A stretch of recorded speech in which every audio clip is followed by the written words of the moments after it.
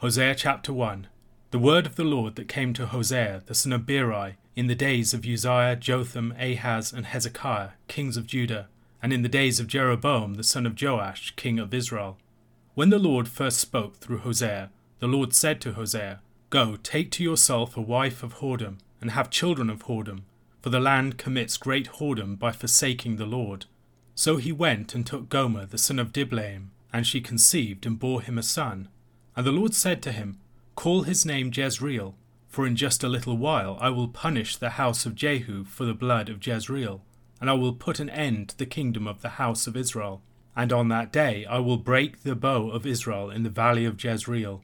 She conceived again and bore a daughter, and the Lord said to him, Call her name No Mercy, for I will have no more mercy on the house of Israel to forgive them at all. But I will have mercy on the house of Judah, and I will save them by the Lord their God. I will not save them by bow or by sword or by war or by horses or by horsemen. When she had weaned No Mercy, she conceived and bore a son. And the Lord said, Call his name Not My People, for you are not my people, and I am not your God. Yet the number of the children of Israel shall be like the sand of the sea, which cannot be measured or numbered. And in the place where it was said to them, You are not my people, it shall be said to them, Children of the living God. And the children of Judah and the children of Israel shall be gathered together, and they shall appoint for themselves one head, and they shall go up from the land, for great shall be the day of Jezreel. Hosea is the first of the 12 minor prophets, which, running from Hosea to Malachi, conclude the Old Testament canon. Isaiah, Jeremiah with Lamentations, Ezekiel and Daniel are typically classed as the major prophets, while Hosea, Joel, Amos, Obadiah, Jonah, Micah, Nahum, Habakkuk, Zephaniah, Haggai, Zechariah, Malachi are referred to as the minor prophets, chiefly on account of their shorter length. While there are 12 books of the minor prophets, since before the time of Christ they were treated as a single book, the Book of the 12. The books within the book were divided from each other, but they belonged to a greater single book, and were volumes within it. In the writings of Ben Sira in the 2nd century BC, for instance, the 12 minor prophets are referred to in a manner that suggests that they were classed as a single text.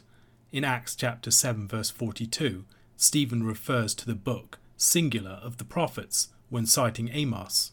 Melito of Sardis in the 2nd century AD also refers to the 12 in one book. The ordering of the 12 volumes of the Book of the 12 varies in different textual traditions. Christian orderings of the 12 follow the order of the Masoretic text. The prophecies contained in the Book of the 12 cover a period of Israel's history from the first half of the 8th century BC to around the middle of the 5th century BC, addressing situations before and after the exile, moving from an emphasis on judgment to one of restoration.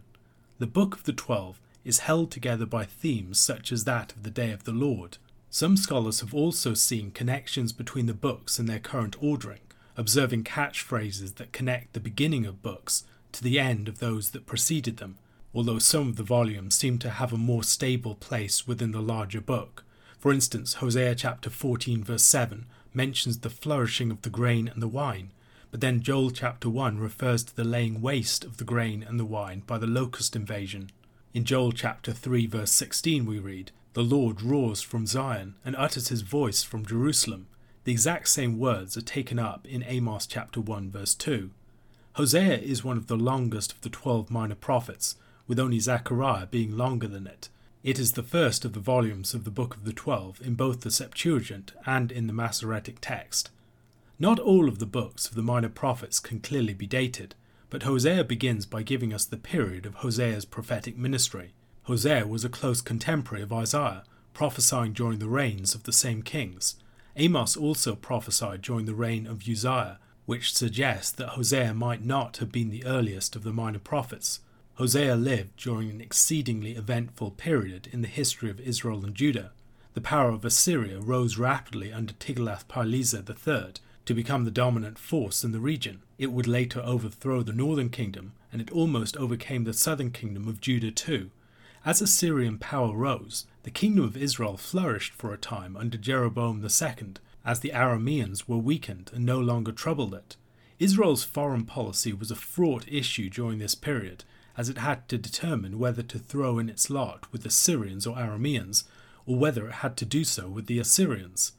Differences on this question seem to have contributed to the extreme political instability of Israel after the death of Jeroboam II. After his death, there were a number of kings in short succession. Around 738 BC, Pekah the king of Israel formed an alliance with Rezin the Syrian, a former enemy, and they attacked Judah and Jerusalem in the Syro-Ephraimite War around 733 BC. Ahaz of Judah appealed to Assyria for aid, and Tiglath-Pileser III defeated the northern kingdom and set up Hoshea as an Assyrian vassal. However, after Tiglath-Pileser's death, Hoshea rebelled and sought to align Israel with Egypt instead. The Assyrians came up against Samaria and the northern kingdom fell around 722 BC. Hosea's ministry spanned this period of immense upheaval. Hosea speaks to both the northern and the southern kingdoms, both Israel and Judah, within his prophecy, although his focus is more upon the north. Although the kingdoms were separate, the people were a single, albeit divided family, and even though they were at war with each other for some periods of Hosea's ministry, we should expect some sense of their kinship would always have been present. Although Hosea seems to have been a prophet operating chiefly in the north, it is the names of the kings of Judah that head the list of the kings during whose reigns Hosea ministered. Furthermore, Jeroboam II's reign ended around 746 BC, and Uzziah, Jotham, Ahaz, and Hezekiah all reigned during the period after that time in Judah, Hezekiah coming to the throne around 715 BC. It is possible that Hosea moved to the southern kingdom of Judah as things heated up for him in the north, as his message went contrary to the nation's foreign policy. Verse 2 introduces the first of the words delivered by the Lord through Hosea, likely around 750 BC, as it deals with the house of Jehu, which ended less than a year after the death of Jeroboam II. The opening 3 chapters of the book of Hosea contain elements of narrative and present the hero of the book of the 12 with an arresting metaphor for the Lord's relationship with his people at its very opening. While several biblical prophets were instructed to perform various prophetic sign acts, perhaps none is so shocking as the one that Hosea was given here, taking a wife of whoredom. In this chapter, Hosea is commanded to perform actions by the Lord on 4 successive occasions.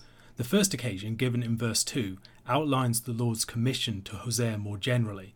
He must take a wife of whoredom and have children of whoredom. The wife of whoredom was a woman of sexual ill repute, whether on account of prostitution or something else. To marry such a woman would be shameful, and that shame would also affect the way that the children of the union would be regarded. It seems most likely that the children that were born were Hosea's own children, but they would have carried the deep stigma of being children of a whore. The power of the prophetic sign is seen in the relationship between this disgraced woman and the land, presumably thereby referring to the unfaithful Israelites. Throughout Scripture, adultery and idolatry are repeatedly related. The Lord entered into a covenant with Israel at Sinai, taking her as his bride, yet she had proven unfaithful to him. Such a metaphor for the Lord's relationship with Israel is developed at length in Ezekiel chapter 16, although no other prophet was given a commission so remarkable as that of Hosea here in order to illustrate it. Hosea obeys the Lord's commission by taking a woman called Gomer, the daughter of Diblaim, as his wife. When she conceived and bore a son, Hosea was instructed to name him Jezreel. Such naming of children as prophetic signs is also seen in Isaiah chapter 8 verses 3 to 4. And I went to the prophetess, and she conceived and bore a son. Then the Lord said to me, Call his name Maher-shalal-Hashbaz, for before the boy knows how to cry, my father or my mother, the wealth of Damascus and the spoil of Syria will be carried away before the king of Assyria. The name Jezreel probably relates to scattering. The valley of Jezreel was a strategic geographic location in the land of Israel in the north, giving access to its territory. Jezreel was also the site of Jehu's defeat of the Amorites, the house of Ahab. However, the blood of Jezreel would soon come back on the head of the house of Jehu, which would be cut off shortly afterwards. Having named one son after scattering, and in allusion to the bloody dawn of the house of Jehu that would soon be matched with its bloody sunset, Hosea has a second child by Gomer, this time a daughter. This child has a more troubling name, No Mercy. Israel relied upon the covenant mercy and goodness of God for its continued existence. For the Lord to cease to extend such mercy to her was a serious matter indeed. The Lord would not, however, spare Israel, which would fall to the Assyrians. Nevertheless, he declares that he would have mercy on the house of Judah. Judah was miraculously delivered from the Assyrians by the angel of the Lord, just when it seemed as though Jerusalem was doomed. The third and final child born to Gomer was a son, to be called Not My People, the most threatening name of all. The familiar covenant formula was that God would be the people's God, and that they would be his people. However, this child is named after the inverse or negation of that. You are not my people, and I am not your God. The covenant bond is broken. The chapter ends on the most surprising note, however. It moves from a devastating statement of judgment to one of restoration so quickly that the hero might get whiplash. The final 2 verses reverse the previous judgments. The children of Israel would be multiplied as the sand of the sea, in fulfillment of the promises first given to Abraham. The people who had been scattered would now be gathered. Jezreel, which was the place of the fall of the dynasty and the influx of the adversaries into the land, would become the place where a united people would venture forth against their enemies as a mighty power under one, presumably Davidic, king. A question to consider. Can you think of other occasions in the prophetic literature where Israel is compared to an unfaithful wife? John chapter 7, verses 1 to 24. After this, Jesus went about in Galilee.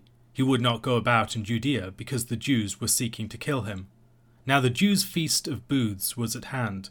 So his brothers said to him, Leave here and go to Judea, that your disciples also may see the works you are doing. For no one works in secret if he seeks to be known openly. If you do these things, show yourself to the world. For not even his brothers believed in him. Jesus said to them, My time has not yet come, but your time is always here. The world cannot hate you, but it hates me because I testify about it that its works are evil. You go up to the feast. I am not going up to this feast, for my time has not yet fully come. After saying this, he remained in Galilee. But after his brothers had gone up to the feast, then he also went up, not publicly, but in private. The Jews were looking for him at the feast and saying, Where is he? And there was much muttering about him among the people, while some said, He is a good man. Others said, No, he is leading the people astray. Yet for fear of the Jews, no one spoke openly of him. About the middle of the feast, Jesus went up into the temple and began teaching. The Jews therefore marveled, saying, How is it that this man has learning, when he has never studied? So Jesus answered them, My teaching is not mine, but his who sent me. If anyone's will is to do God's will, he will know whether the teaching is from God, or whether I am speaking on my own authority. The one who speaks on his own authority seeks his own glory, but the one who seeks the glory of him who sent him is true, and in him there is no falsehood. Has not Moses given you the law? Yet none of you keeps the law. Why do you seek to kill me? The crowd answered, You have a demon. Who is seeking to kill you? Jesus answered them, I did one work, and you all marvel at it. Moses gave you circumcision, not that it is from Moses, but from the fathers, and you circumcise a man on the Sabbath. If on the Sabbath a man receives circumcision, so that the law of Moses may not be broken, are you angry with me because on the Sabbath I made a man's whole body well? Do not judge by appearances, but judge with right judgment. The context of the events of John chapter 7 is provided by the Feast of Tabernacles or Booths. We'll see later on in some of the events and some of Jesus' statements that this background is important for understanding what he's doing. At this point, Jesus is generally operating in the context of Galilee, where he is facing opposition and rejection, as we see in this and the previous chapter. But in Judea, the Jews are trying to kill him. Again, it's worth remembering that the Jews are the Judeans and the Judean leaders in particular. And so the contrast between the Galileans and the Judeans plays out in this chapter and elsewhere.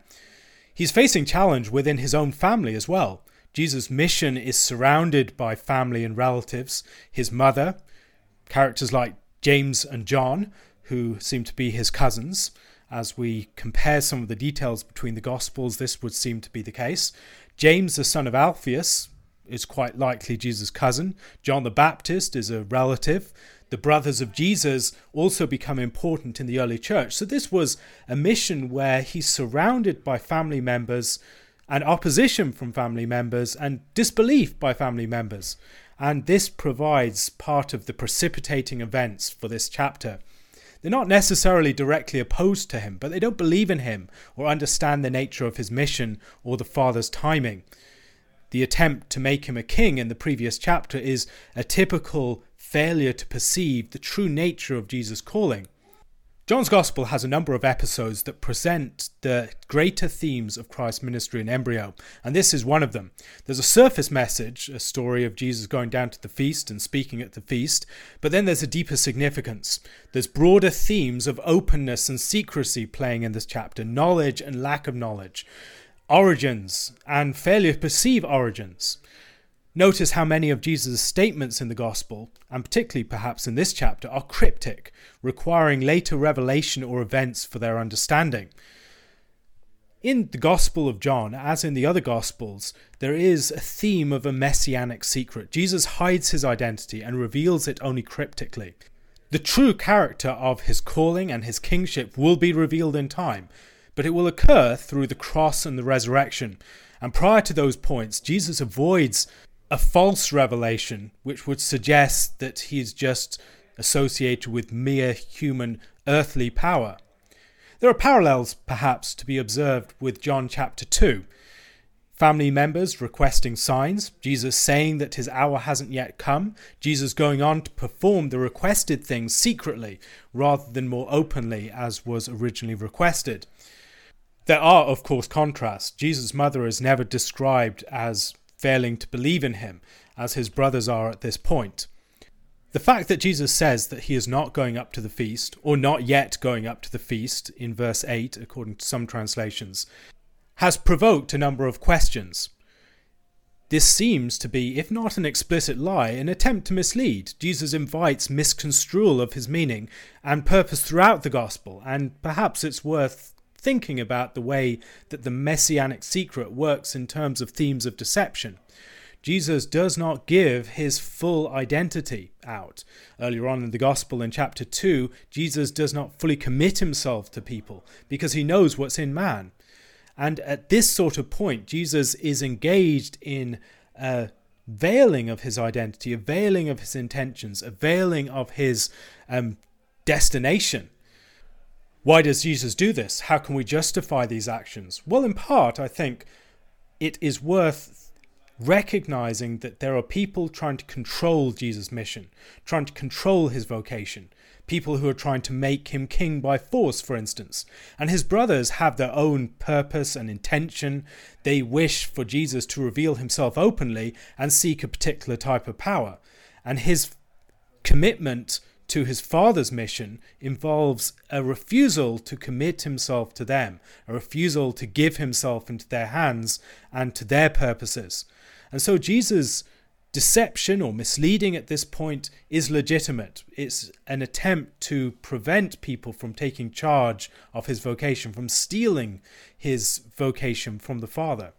He owes his Father his loyalty, not his human brothers. Jesus' identity at this point is clearly a matter of significant debate among the people and among the Jewish leaders. We can see all these divisions arising among the Jews on account of Jesus' identity. His teaching stands out, and as he speaks to the people, it's clear that he has not learnt this from a human teacher. He claims he has learnt it from his Father, the Father, not from other teachers or from any earthly father such as Joseph. He ends by referring to the healing of the man on the Sabbath in chapter 5. This is the work that they really seem to be opposing him for the last time he was in Jerusalem. And he talks about the way in which a small part of the body can be removed in circumcision, and that can take precedence over the refusal to work on the Sabbath. And yet he heals a man's whole body, and yet they oppose him for it. When Christ talks about the Sabbath here and in the other Gospels, Christ challenges the teaching of the Jews, and often it's presented as if Jesus is identifying exceptions to the rule of the Sabbath. But Jesus seems to be going further than that. Jesus is presenting the true intent of the Sabbath, that the Sabbath is made for man, And to make a man whole on the Sabbath is not merely a valid or legitimate exception to the law of the Sabbath. It's a fulfillment of it. This is the intent that God had, that man would be restored and made whole by the Sabbath. And so healing on the Sabbath is not just a valid exception, but a true fulfillment of what God's Sabbath means, what God's coming kingdom means, the restoration of humanity, the establishment of humanity in God's grace. One question: where do you see John's greater themes of legal witness and authority surfacing in this passage?